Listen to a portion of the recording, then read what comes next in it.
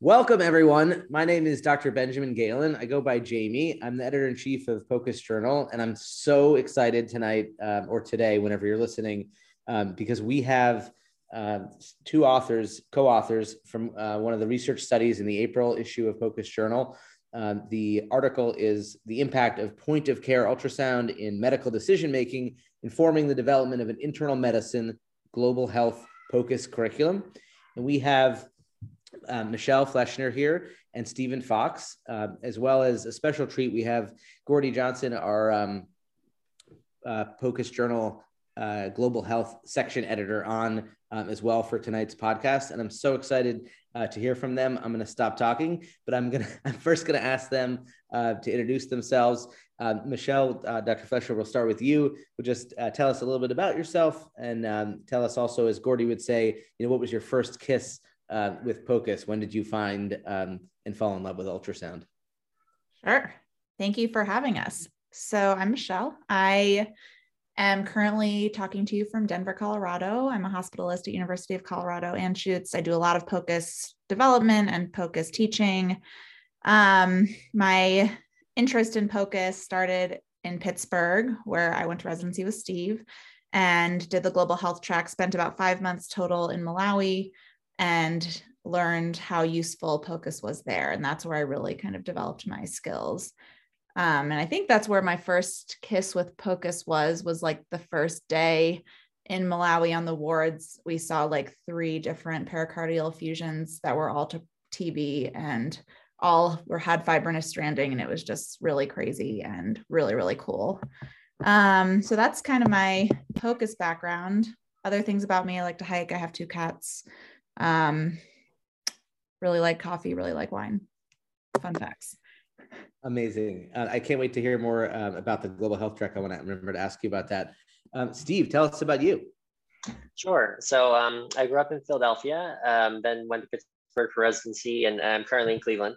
And I'm in my 3rd year of pulmonary critical care fellowship. After finishing here, I'm going to Birmingham, Alabama, to University of Alabama, Birmingham.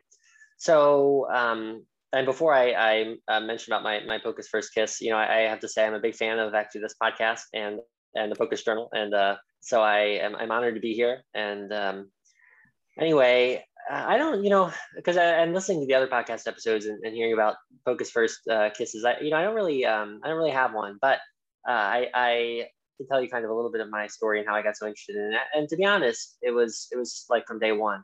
So we had actually as part of this global health track, we had a 1-week introduction to POCUS, which was during my intern year. It was like October of my intern year. And I think it was like the first day of that, I just immediately fell in love with it. And basically after doing that 1-week course, I kind of just used ultrasound in an educational scanning fashion all the time, whenever I had the opportunity. Every rotation, I kind of just found a machine and, did educational scanning, whatever context I could, and clinical scanning if I had appropriate supervision. And I kind of just at that point made a decision to make it a big part of my practice and have been that way ever since. So anyway, but the other thing I think that was a big thing for me that was a big selling point for POCUS was just ultrasound IVs, especially as an intern. When you have a patient whose kind of care is being limited by lack of IV access and lack of ability to do blood draws, and you can go and use ultrasound and somehow do it, it's kind of like a magical tool to help the care of your patient. And anyway, the rest was history. Amazing. So great to hear your story. Gordy, tell us about you and your, I guess, your first kiss, since you coined the phrase. Yeah. So I'm Gordy Johnson. I'm a hospitalist here in Portland, Oregon. I work for Legacy Health System, and I'm the director of POCUS here. We have 6 hospitals and now 2 residencies. But I've done a lot of global health over the years. First starting in India, I did some of my medical school training over there, and then on to Haiti and Africa. And lately I've been going to find my ancestral roots in teaching POCUS in Norway, which has been really exciting. I like learning languages. I've learned Hindi and a little bit of Creole, and now working on Norwegian. And I like to surf and play guitar, be in the outdoors like a lot of people in the Pacific Northwest. And I've been working for International Medical Corps part-time as well. So my first kiss, I think, was when I was rounding with the residents, and we were trying POCUS kind of on our own, didn't have any real formal training, and we had a heart failure patient. And this is a common one you'll hear is we put the probe on it. It wasn't my patient, but lo and behold, there was a huge pericardial effusion. So we called the team that was caring for the patient, obviously stopped the Lasix. And that's when I decided to go and do a fellowship in point of care ultrasound and really pick up the skill. Amazing. It's really inspiring to hear, especially with the global health work that you all have done. It's really impressive. And I think this article, highlights some really important work that you've done in internal medicine education and overlap with global health. One question I had to start out, for Michelle and Steve, I'm really curious, especially for the global health listeners, what existing curriculum there was in that global health track in your residency in internal medicine, because I think that's such a novel thing to have. And then, what was the gap that prompted you to innovate in this way with this curriculum and also evaluate it? Yeah, so I think both of us chose UPMC as a residency because of the global health track. I'm speaking for Steve too, but I think that was a big factor in why both of us went there. For me too. And it was unique in that we got to spend 4 months abroad, which is more than average. And they had a POCUS curriculum already in place. And so what existed, and what I believe still exists, is a week-long, like Steve was talking about, a week-long intensive POCUS course. So we each had like a month of global health elective. And then within that month, there was a week-long course of hands-on scanning with some of the pulmonary critical care faculty. So hands-on scanning, really just a lot of scanning and some lectures and things like that.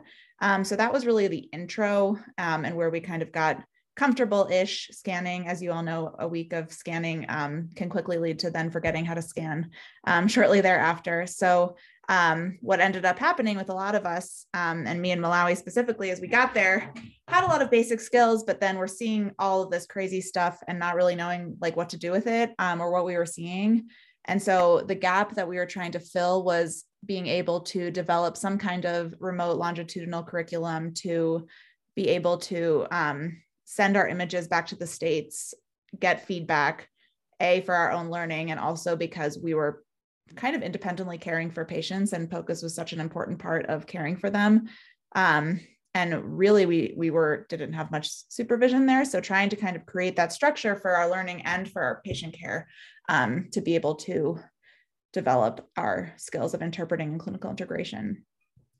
Got it. And one question I want to let Steve answer also, but the faculty that we're teaching, are they global health faculty, or are they teaching basic POCUS that then the global health learners go on to use? I mean, are they aware of global health applications, like some of the TB exam, like the FASH exam? Is that something that they were familiar with, or you sort of adapt that to your own application? A little bit of both. They were all part of Pulm Critical Care. One of them, though, had spent like a year in Rwanda, and so had a lot of global health knowledge and a lot of knowledge as to how to incorporate POCUS. But they weren't part of the global health faculty in the sites that we were going to as residents. Got it. And then by way of background, Steve, you also, you found the POCUS curriculum in the global health to be a great start, but that you wanted to take it to kind of the next level and really evaluate it's sort of a novel study. I mean, I think you say in the article there, really hasn't been other studies that evaluate ultrasound applications in IM-based curriculum in low and middle income countries. So you guys came together to collaborate on this in your time while you were there, or in advance, or how did that come about, the idea to the curriculum and the study? I think it was kind of as it was ongoing. I think a big part of it, kind of as Michelle mentioned, is we were trying to improve the system that we had. We were learning ultrasound, but of course needing a continuing feedback system, to continue to improve our ultrasound skills and make sure we were doing it right.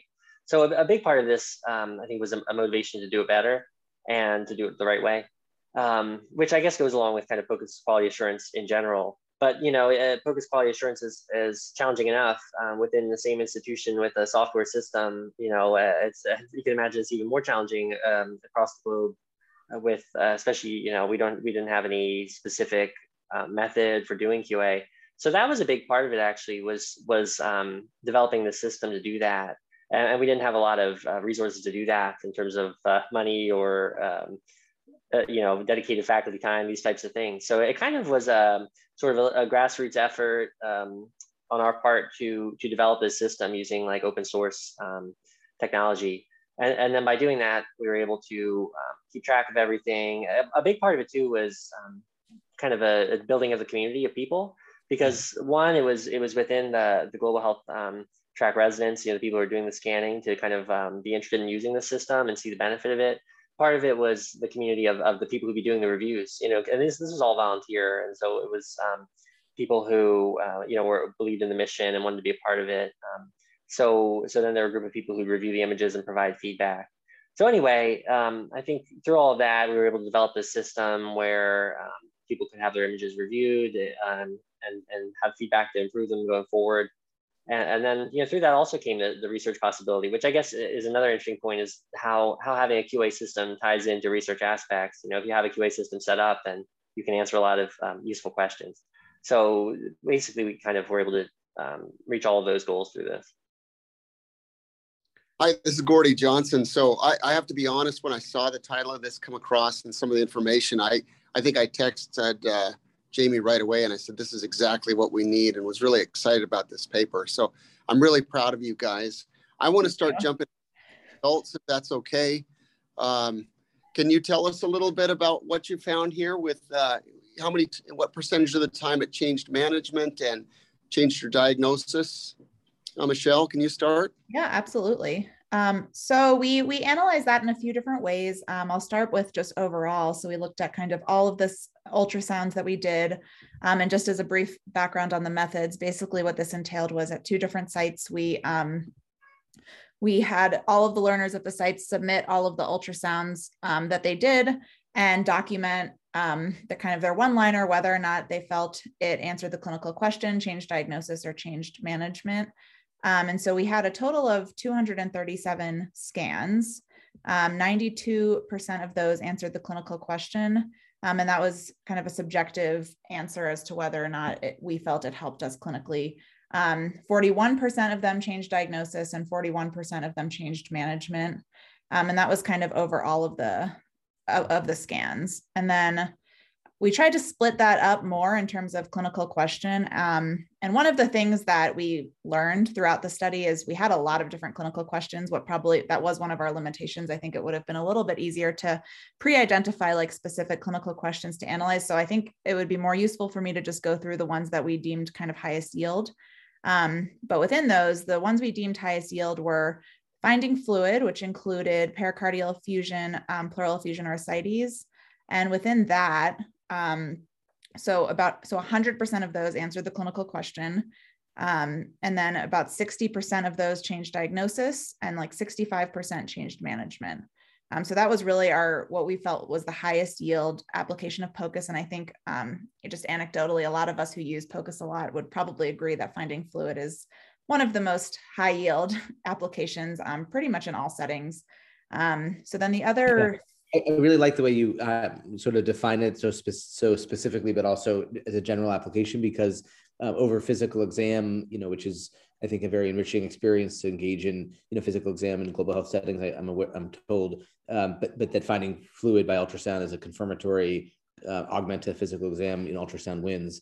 Let me ask you, this is also figure 3 in the article for those listening along. I wondered if you had an example of just of these categories about something that you can imagine one of the survey respondents would answer, that something answered a clinical question as opposed to changing a diagnosis or management. Like there was a clinical question that didn't, change diagnosis. Maybe they thought that that ascites was present and they found ascites on ultrasound, so it answered the clinical question or confirmed it, but didn't change the diagnosis or management. Is there another example, just kind of the clinical setting? Because I think those that haven't traveled to these settings may not know exactly some of those distinctions.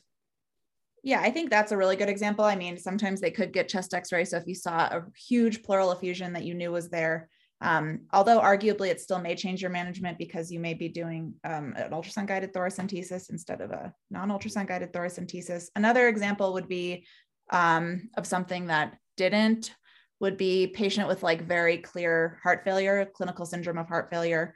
Their volume overloaded, they have pulmonary edema. You look at their heart, isn't functioning well, but you already knew they had heart failure and you're already treating them for heart failure. So that might not change your diagnosis or management, but it would answer your clinical question. Does that answer what you're asking? Yeah, that's really helpful. Thanks.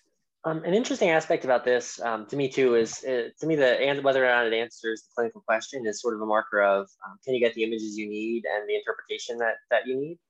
Whereas the change diagnosis, change management is more on the clinical integration side of, does it actually affect what you're going to do? And I suppose, if it answers the question, but it doesn't necessarily change diagnosis or management, it often is still helpful, in confirming the diagnosis.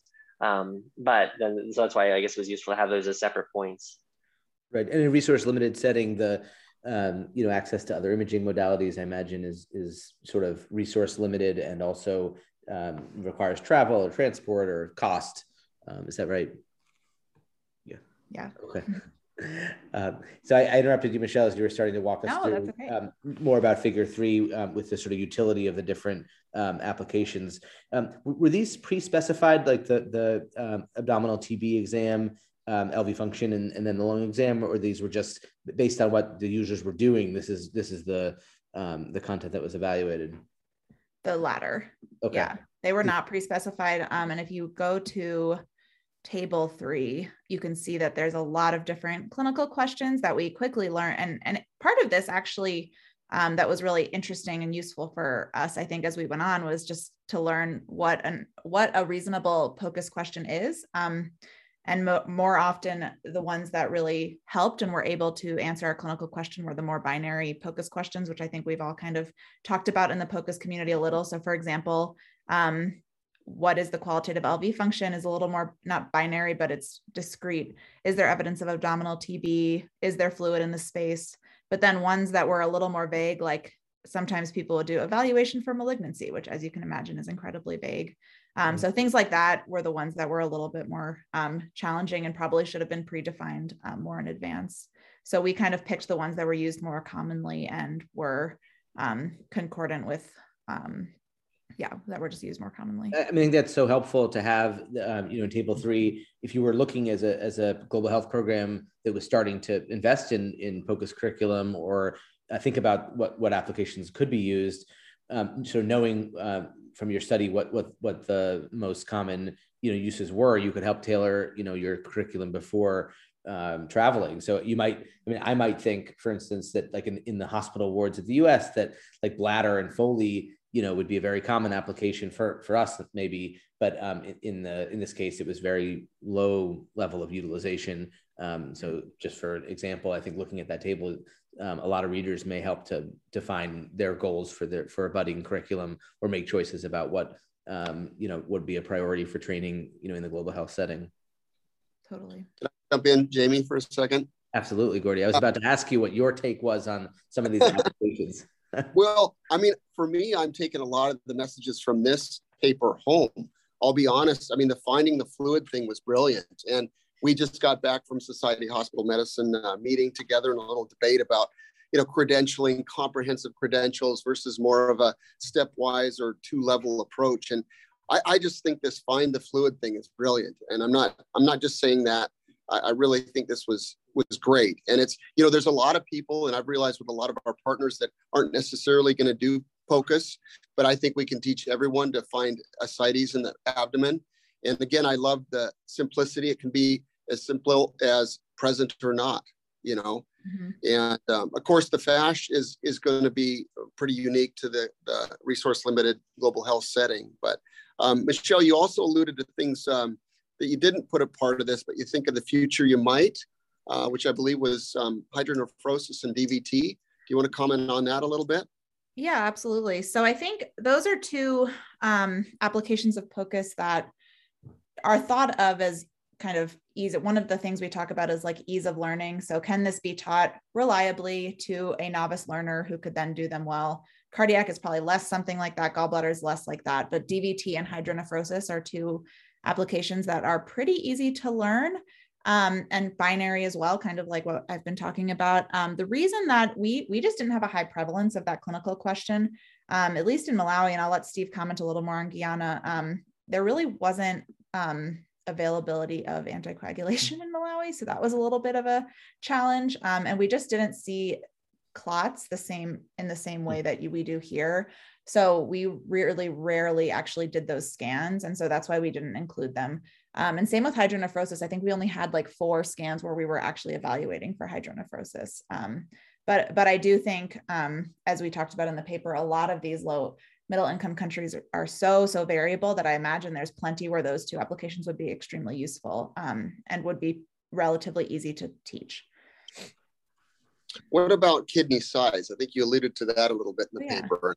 Yeah, tell me about that. Yeah, that was really interesting to me, because in Malawi, we, as you can tell by how I'm talking, I was in Malawi, Steve was in Guyana, but in Malawi, we really couldn't get labs very often. So we could, but we would send off the labs. They would come back like 4 days later, sometimes. And so kidney size was interesting because if you thought someone had renal failure, the dialysis unit would only accept them if they were in acute renal failure. And so sometimes we would look at their kidneys and you could measure the size. And if they were really small, maybe and didn't have great corticomedullary differentiation, you may surmise that they have more chronic renal failure. And so in the patients, or even not in the dialysis situation, but just a patient coming in where you're concerned that maybe they have like a renal etiology of volume overload or something like that. That was a really interesting application that we actually used quite a bit. Interesting. What's a common cause of renal failure in that setting? Is it undiagnosed hypertension, diabetes, or? We don't know. I think that less of that and more, a lot of them were more younger people. So there was a thought of like more autoimmune type of things, but I don't remember off the top of my head. And I remember doing a lot of PubMed searches to figure out why, but just because there's so little research into it, no one really knows, I don't think. Steve, do you know? Do you remember? I don't. One other question I had, I know we talked about these applications. I realize a lot of listeners may not have heard of some of these exams. So we mentioned the FASH exam, that's the HIV-associated TB. But can you walk us through that exam? I don't know, Stephen, or Michelle, if you want to walk us through what that exam is like. It's just audio only here, but tell us about it. Sure. So I guess, and Michelle, maybe you could talk about it in more detail. You guys probably did it more than we did. One thing I should mention too, actually, about this is the study itself. And if you look at the population, 88% of the scans from the study were actually from Malawi, 12% were from Guyana. And actually, it's an interesting point in terms of the settings, because Guyana was actually a fairly different setting, a bit closer to what we would have here in terms of access to resources, but maybe some more time delays and these types of things. But so we actually we're not too often doing the FASH exam, but a lot of these other ones still apply. But yeah, maybe Michelle, if you wanted to talk about the FASH. Yeah, sure. So the FASH exam, I had never heard of it before I got to Malawi, and I think it's called the Focused Assessment for Sonography in HIV-associated tuberculosis, and the reason it's called that is because it's the goal of the FASH exam is to help diagnose extrapulmonary TB, which is incredibly hard to diagnose in general. But it's really only validated and or sensitive in patients with HIV with CD4 counts below 100. And I'll go through some of the findings and it'll kind of become clear why. Jamie, you didn't you just do the FASC exam? Yeah, basically it's all borrowing from the behemoth success of the FAST exam. Right. To do a new protocol, you want to have it start with FAS. Yes. But I think it's similar because a lot of the findings in the FASH exam also goes off of the FAST exam. A lot of the findings are the same. And the reason that the FASH exam is only validated in CD4 less than 100 is because really a lot of those findings can be seen in cancers or cirrhosis or a lot of other things. So anyway, it uses the model of the FAST exam. So it looks for fluid in all the different places, including the heart, lungs, abdomen. So it looks at all the different similar sites to the FAST exam. So right upper quadrant, left upper quadrant, to look for both pleural effusion and fluid in Morrison's pouch fluid in the splenorenal pouch. It looks at the pelvis to look for free fluid. And then it looks at the heart and the subcostal view to look for free fluid. So that's the basic principle of the FASH exam, but there are a few other components. One of them is looking for splenic microabscesses, which is more challenging to find, but can be seen with TB. The other is looking for abdominal lymphadenopathy in the same view as the pericardial effusion, as the subcostal window. And then the third is to look for like focal hepatic lesions. And so in one of the original FASH exam papers, it was separated into like the FASH basic, which is just looking for fluid, and then the more advanced, which includes those other things that I just mentioned. And so we kind of taught ourselves it a little bit, and still, and felt that the sensitivity was, well, yeah, we still struggled a little with some of those other more complicated things like the lymphadenopathy and the abscesses. Right. And it seems like a great approach to screening for those problems. I mean, whether heart failure could mimic, that scenario or not, I think it's a really interesting screening tool. And you mentioned already how, finding fluid with point of care ultrasound is a basic skill that can be taught even, if you're not able to optimize every cardiac view, just, doing a basic protocol like that could be taught to, not even physicians or trainees, but other, providers on the ground, or nurses and other users. Mm-hmm. Also, extrapulmonary TB just being such a difficult diagnosis to make, I guess such utility in that sense to try to answer a question that was otherwise so difficult. Mm-hmm. Yeah, and a lot of times you're suspicious of it. And many of those places with FUO, they'll just treat empirically for TB. Mm-hmm. So again, answer the clinical question. It didn't maybe change management, but you'd be a lot more comfortable using those drugs, which, as you all know, are potentially toxic if you're seeing this abdominal adenopathy. And then in a lot of these areas, there's something I always say I learn a lot more when I go there than I'm going to teach, but there's the liporhabitomannan test of the urine when they have a low CD4. It's helpful to rule in disseminated TB, and that's often available through WHO and other places because those TB programs are there, although other basic labs may not be. But you are going to miss some. There's going to be some lymphoma, but again, you're going to probably help those patients earlier and get to the diagnosis correctly earlier using the FASH exam. Absolutely. Really, and TB treatment was, in Malawi at least, was actually like one of the easier treatments to get. They always have access to it. And so if you have a positive FASH exam in a patient with clinical suspicion, then it's a pretty easy treatment to start. And you're right, like sometimes we would just treat. If they didn't get better, then maybe it was more likely a malignancy. It is ironic, a lot of times you can't get a CBC, but you can get an HIV viral load with this easily. program. Yeah, way easier. Yeah.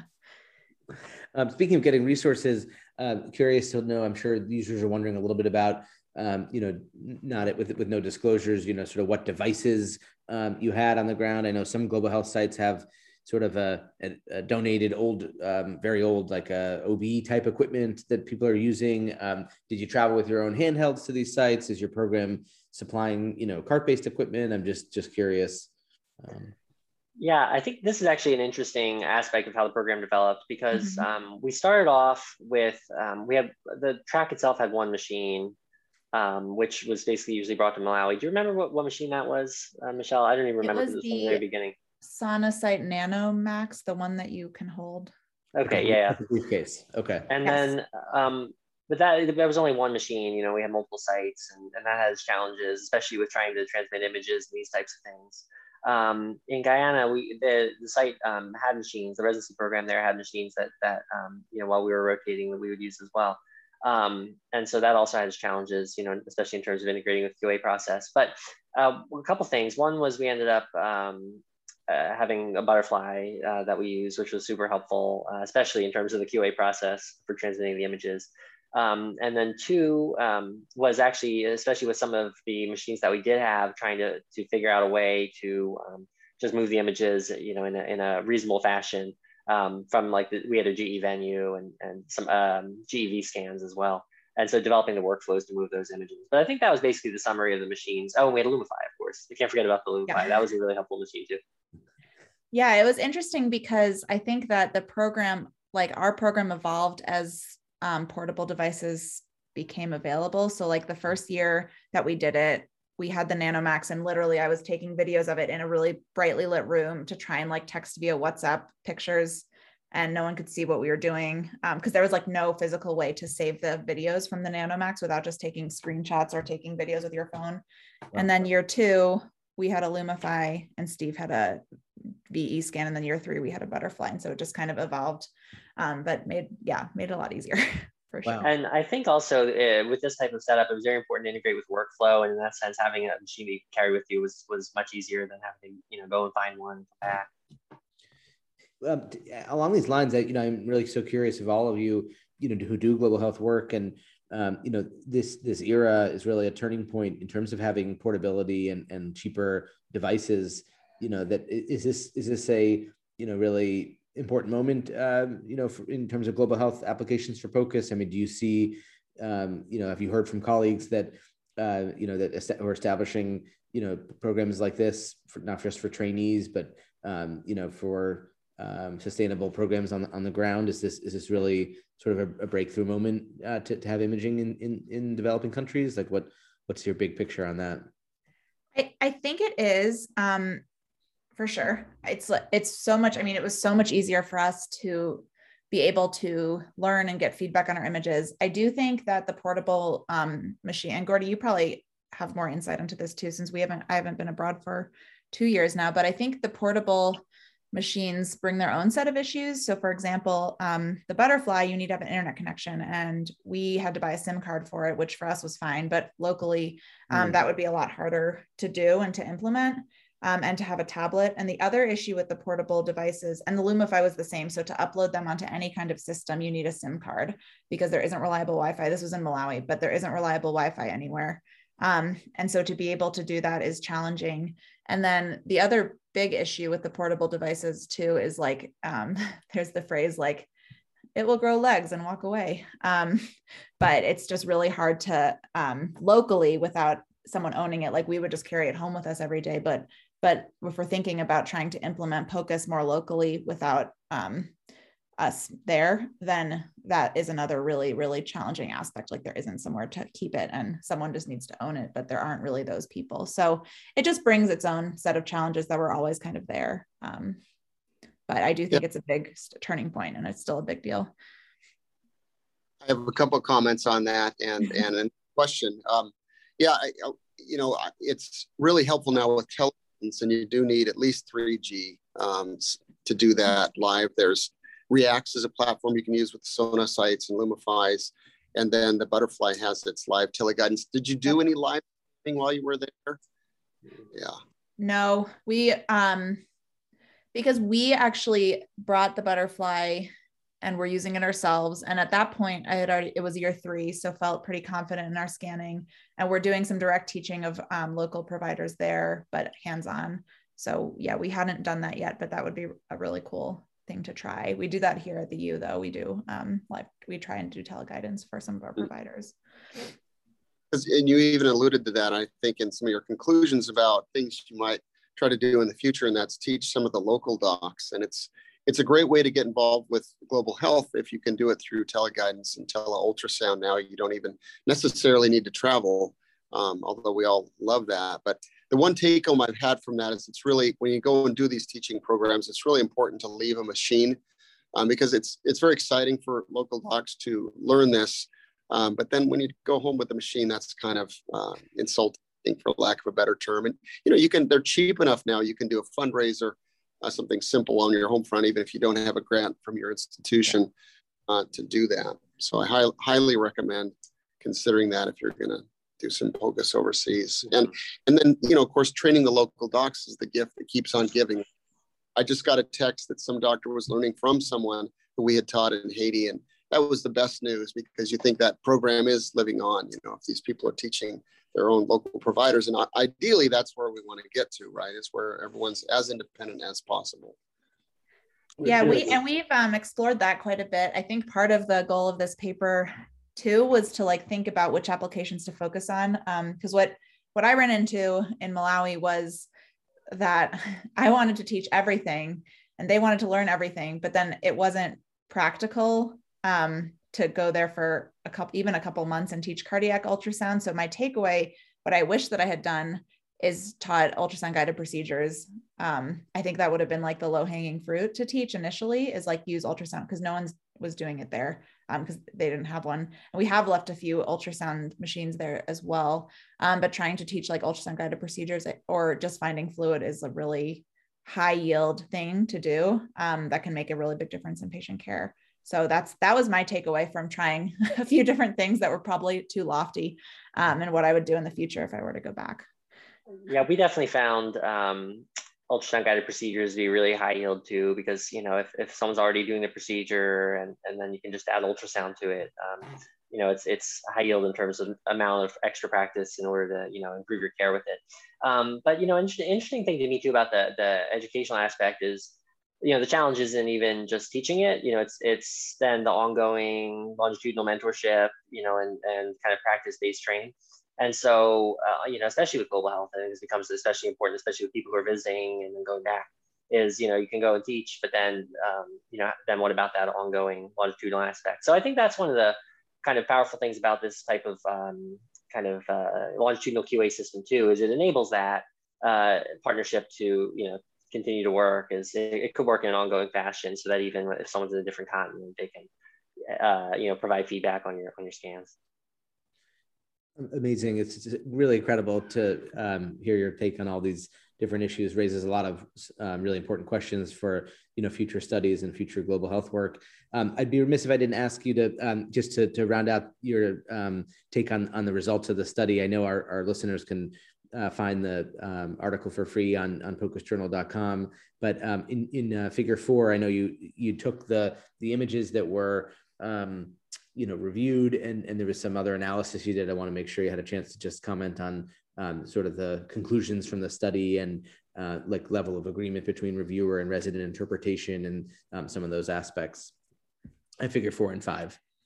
Yeah, absolutely. I'm just pulling it up so I can make sure I'm speaking correctly. But our real goal was to define a curriculum that can be kind of universal, knowing that there's differences in different low middle income countries. And the way that we did this is we looked at 3 different things. So we looked at ease of learning, or prevalence. I'm going to start there. So we looked at prevalence. So which applications did we use the most? We looked at ease of learning. So based on literature review and what we could find, which exams are reliably easy to do with just a short period of training. And then we looked at our findings on impact on diagnosis and management. And that kind of helped us come up with a few different things that we felt would be highest yield. And so the curriculum that we've proposed is really just starting with finding fluid. So is there pericardial effusion, pleural effusion, or abdominal free fluid? And then gross LV function. So what is the qualitative left ventricular function? Is it good, bad, or terrible? Not trying to be echo text or anything like that. But we felt like starting with those 2 applications based on what we found is really where is really high yield for any kind of global health POCUS curriculum. And if I were to go back and do it all again, that's where I would start, plus minus DVT and hydronephrosis, like we had kind of talked about before, depending on the prevalence in the specific country. But our countries didn't have particularly high prevalences of those 2 things. Got it. Really outstanding. And I think the readers are going to get a lot out of sort of the analysis you have of these different parts of a program, but wanted to just sort of round out our discussion here about seeing if you have any advice for global health programs that aren't using POCUS, like just even sort of brass tacks advice about how they would residents who are in a global health track and in a U.S. program who don't have POCUS, any advice for them, as they approach their global health faculty or administration around getting support or funding to include POCUS in their curriculum, advice for them or advice for the faculty who are trying to learn is in the GME setting. If you have any input there. Yeah, I think the advice that I would have, or the thoughts, I suppose, would be that definitely there need to be multiple ingredients in place in order to start doing ultrasound, of course. But it can be done in a stepwise fashion. And something that I've found, at least especially at UPMC and Cleveland Clinic, but in general, is kind of the role of having an educational scanning process and policy as part of the development. Because if you're planning to just start something, start a POCUS program, we have to have credentialed, a group of credentialed people. We have to have machines. We have to have a QA process. We have to have this. We have to have that. And there are a lot of barriers, and then you end up spinning your wheels. And so I found that starting with building the community, having an opportunity for educational scanning in a safe fashion that, that doesn't cause any trouble, and there's a policy around it, so that people can learn. And then eventually through that, then that builds the momentum. Of course, you have to have machines too. But then with that, then those people who've been doing that become trained, and then then you can eventually get credentialed people, and then it eventually builds on itself. And then it's a multi-year process. I think in the at least for us with the global health track context, it was a little bit different because it already existed. We didn't necessarily start it. We were trying to improve it. But I think also that the role of ultrasound was much more clear in the global health context, in the sense, especially if it's more difficult to gather imaging, then ultrasound can play a more obvious role, and so it becomes a little bit more pressing and pertinent. But a lot of the other same things apply. So anyway, those would be kind of my thoughts on it. Michelle, do you have any advice to the intern in a global health program who's doesn't have POCUS, and they're looking to get faculty to donate time or resources or get equipment for the application? Yeah, I mean, similar. I echo everything Steve said, but I think, and I feel like a broken record a little, but I think just thinking about the low-hanging fruits. So not trying to overdo it a little, but really just thinking about what can I practically do as an intern? Most interns probably will at least know how to look for fluid. So just think about the low-hanging fruit. What can I do? If you got one butterfly and we're able to try and look for fluid, that would probably make a huge impact wherever you are going. And I think that's something that can easily be done.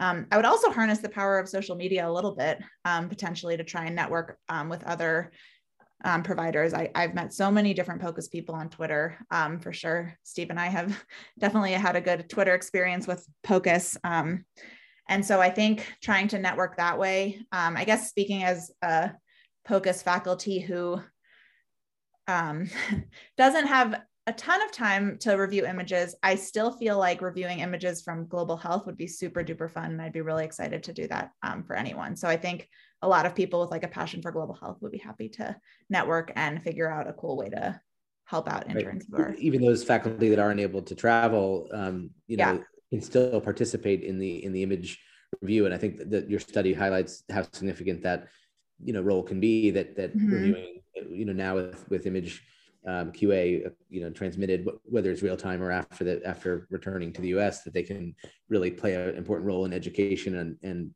continuing to educate learners about their scans by reviewing images, which I think is a really, really neat point you guys make so clearly.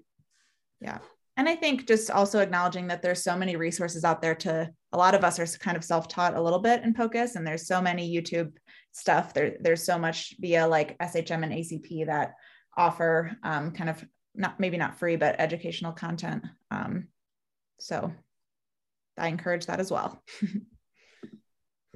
Outstanding. Well, it's been such an amazing, almost hour to get to chat with you all. I know Gordy is going to have some closing remarks. It's really so neat to share this opportunity to chat with you, but also highlight how significant the time that you put into designing this study and getting the IRB approved and collecting the data and reviewing the images. I mean, it's a Herculean effort, and it's so important to have out there in both for global health and for internal medicine POCUS. It's really commendable, and we're really privileged at POCUS Journal to have the chance to be a platform for your article, and it's really an honor. And thank you both so much for you're putting the time in here and training the next generation of POCUS users in global health. But I won't close it out just yet. I'll see Gordy, I'm sure, has some closing remarks or questions. Yeah, well, first of all, I want to say congratulations. I really do think this is a great paper. It's changed my life. I have borrowed your Find the Fluid mantra. I think it's wonderful. And we talk a lot about elevator speeches, and I would just say, if you're talking to your administration to start a program like this, it's now affordable. All the competition between the companies is great. It's making the technology better. It's bringing the prices down rapidly. Provider patient satisfaction, patient safety, and like Jamie said, it allows all of your residents, trainees, or even your faculty to get involved, local partners with the image interpretation. When it's done live, it's very exciting. We had a case we did in Haiti live and made the diagnosis. We're going to do a grand rounds in Norway and in Ghana in June. So it's really a lot of fun, but congratulations to your whole team. Thank you guys so much. It's been really fun revisiting it. Wonderful. Yeah, for sure. Yeah, because this was definitely a meaningful aspect for us of our time in Pittsburgh and with Global Health Track, and so yeah, it was nice to be able to chat about it. So appreciative to be a part of this. Thanks again for joining. Of course, I do have one question for Gordy, perhaps, is just what would you see as kind of I don't know, maybe the next direction or next steps for this area of research, in the field as a whole, global health and POCUS education and this overlap? That's a great question, Stephen. What I've found from most of our training is we'll get people really excited, like the week that you do before people went, or maybe even when they're over there. But the problem is you come out of those situations and you'll talk to people 6 months later. And in my experience, about 20% of people are still scanning.